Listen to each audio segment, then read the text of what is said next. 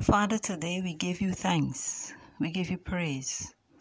We thank you, Lord, for your goodness and your mercies towards us. We say thanks for being God, for you are the all-sufficient one. We lift this session to you today.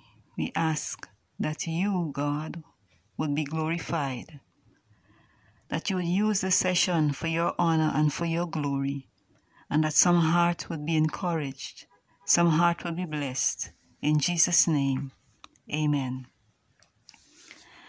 Hi there. It is a joy and pleasure coming to you once again with my podcast this week. As we continue to count down towards the end of this series on the topic of purpose, today, and with one more topic to follow after today's session, I want to once again welcome my husband, Mr. Winston Patterson, as he shares with us briefly. Hi, it's a pleasure to be with you today and to share with you on the topic of purpose.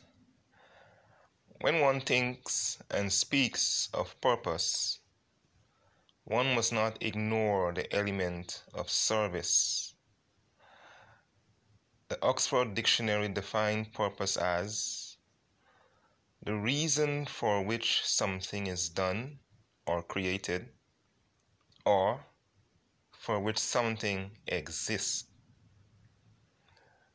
The Bible says in the book of Acts 13 verse 36, for David, after he had served his own generation by the will of God, fell asleep. The word serve stands out in this text and must not be ignored. It is my belief that we must use our God-given gifts and abilities to do good in serving humanity and glorifying God. Have you found your purpose? Okay, thank you for sharing. Now today, listeners, there's the question for you today. Now, if you believe that you have found purpose, I want to encourage you to go to my Facebook profile, Denise McKinnon Patterson, and under the link of my Anchor podcast, please share your experience about purpose in the comments column. Thank you for listening today, and you do have a blessed day.